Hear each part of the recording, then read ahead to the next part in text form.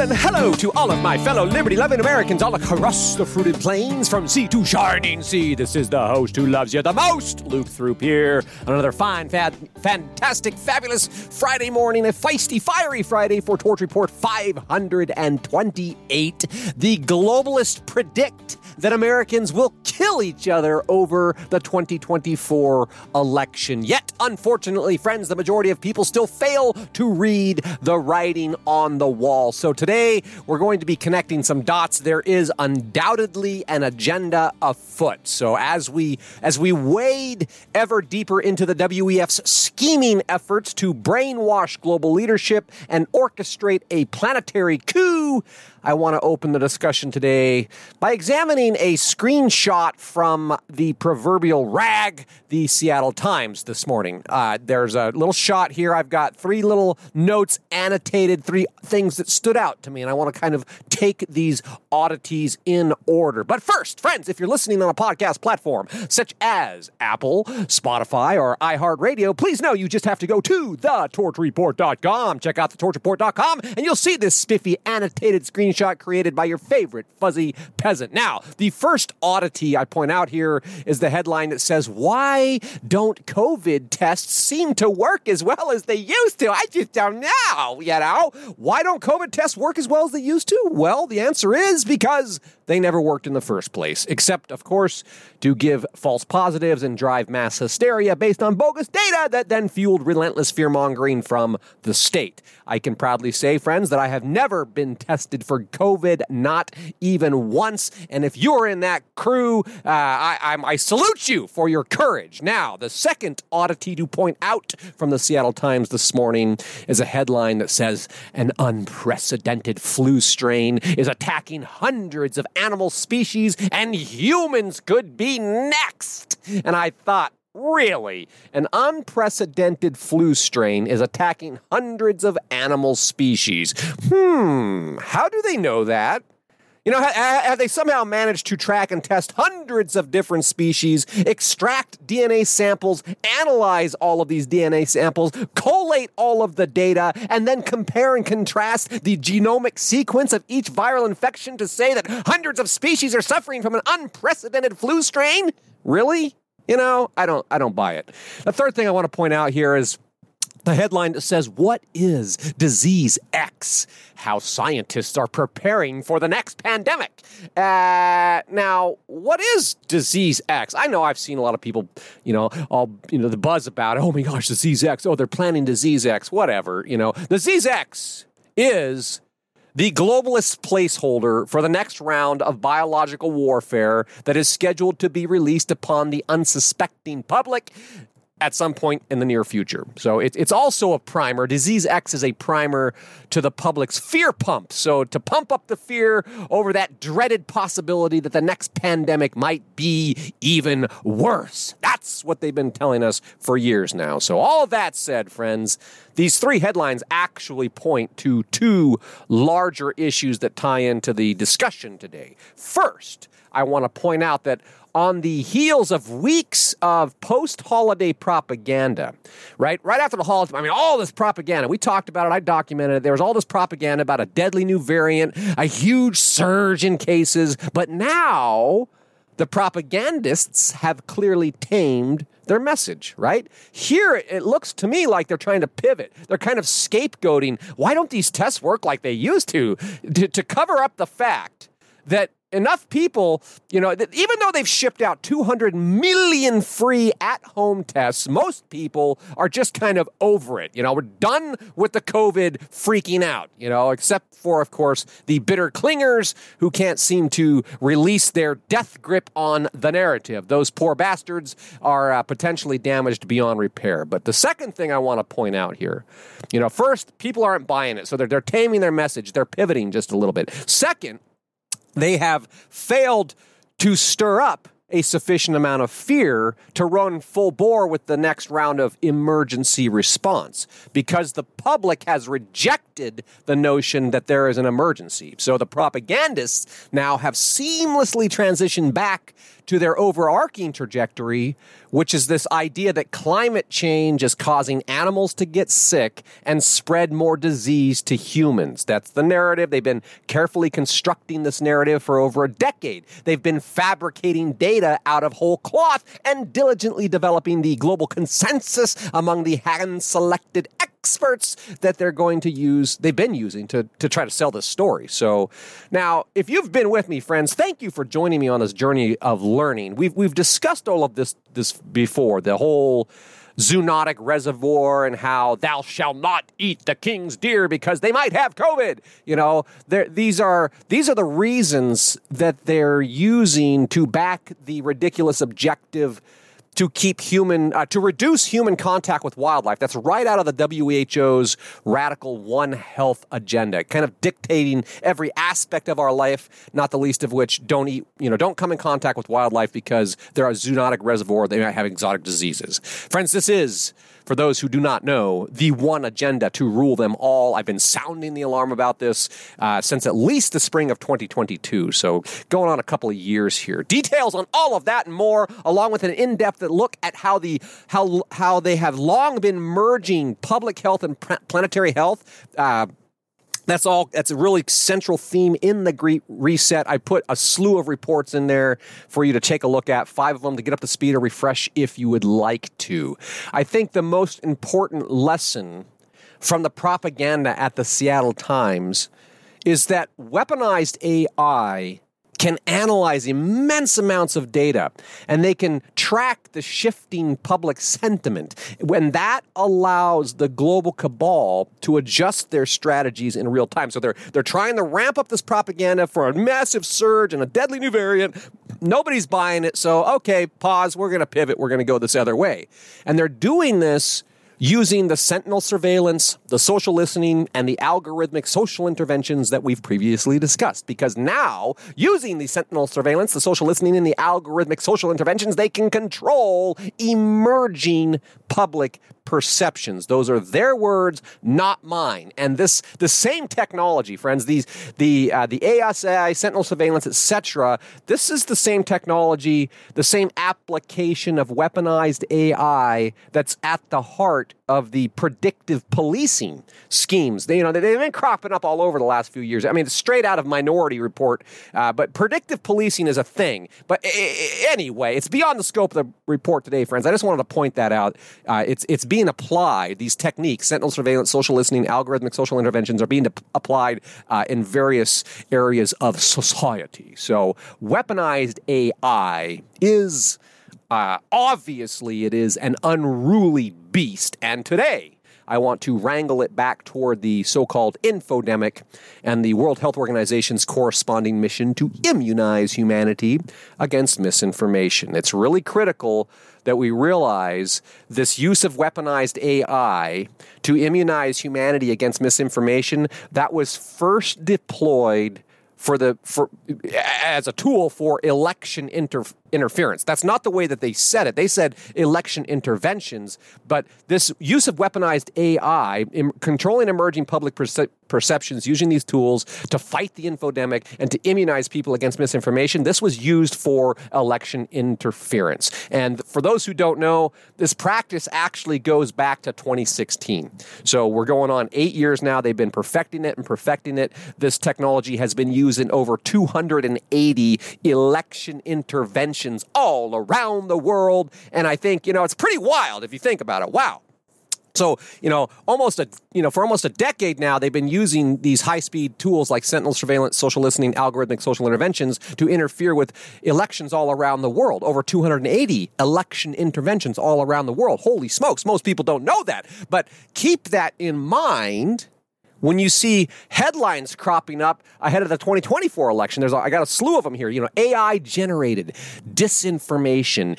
This is specifically regarding Beijing's covert campaign to manipulate Taiwan's election. Really, what? I bet if they're using AI-generated disinformation to manipulate Taiwan's elections, they'll probably do it to American elections too. AI interference in 2024 election is a top concern for many. The election wave wave of AI disinformation raises the stakes in 2024. How AI puts elections at risk and the need for safeguards. Silicon Valley insiders are trying to unseat Joseph effing Biden with the help from AI. We're going to circle back to that headline in just a little bit. Mental note, Silicon Valley insiders are trying to unseat Joe Biden with the help of AI. One more headline here just to bring it full circle, friends. It says the WEF, AI election disruption poses the biggest global risk in 2024. The WEF says that AI election disruption poses the biggest global risk in 2024. Friends, has it sank in yet? Let me know. Our elections are not our own. Our elections are not our own. Not only are the global cabal, our foreign enemies, special interests, and the U.S. deep state all interfering in our election heavily using weaponized AI. This weaponized AI is being actively deployed against the American people, specifically to cultivate the requisite attitudes and behavioral changes necessary to facilitate the next step in this systematic destruction of the United States of America. Friends, think predictive programming. Think Bill Gates hung election and a civil war. The left, right, and just to kind of set the stage or how they're setting the stage here, think about how the left is getting fed the narrative that Silicon Valley billionaires are going to unseat Joe Biden with AI. Think about the steady stream of orange man bad and violent MAGA extremists are threatening our democracy and lurking behind every bush. Think about what the left is being fed. And then think about the right side. The right side is being steeped in this ongoing deluge of gaslighting about how the Republican Party is going to investigate. We're going to investigate. We're going to have a hearing. They're going to investigate the avalanche of crimes that has buried any semblance of equal justice under the law. Think about it. Our elections are not our own. Lawlessness abounds, and the American political theater just keeps playing on. Out there in the news today, we see senators are pushing. I mean, this is the upper chamber. I mean, this is the upper crust of American civilized society. They are pushing for more investment into long COVID research because that's what's really important right now. That's what the American people really care about. That's what we want our taxpayer dollars to be used on, to research long COVID. Okay, here's another one. Steve Bannon. He's blasting the Speaker of the House, Ron Johnson, for saying that the Biden presidency is God's will. Bannon blasts Speaker Johnson for saying Biden's presidency is God's will, and that matters only because some people are dumb enough to listen and even care. The third one I'll point out here on the political theater, friends, the circus is this headline. It says, "Call for a mop. There's been an evisceration during congressional testimony and the floor is slippery." And yet, nothing ever happens. Call for a mop. I mean, there's been an evisceration. Oh my gosh, congressional testimony and hearings abound, but so does lawlessness, and not a damn thing ever happens. So, given the congressional clown show, I dare say that the globalists actually care much more about the outcome of the 2024 election than the average American citizen. Present company excluded, of course. But friends, did you know that there are people today, both on the right and the left, but most troubling, there are conservative pundits today who believe that the Great Reset and the meeting over in Davos is all just a bunch of hubris and conspiracy. I kid you not. To me, the ignorance, the level of ignorance is astounding. It's just unconscionable. You can't wrap my head around how people could have their heads so buried. But an article over at Town Hall this morning, it really says it all. The title,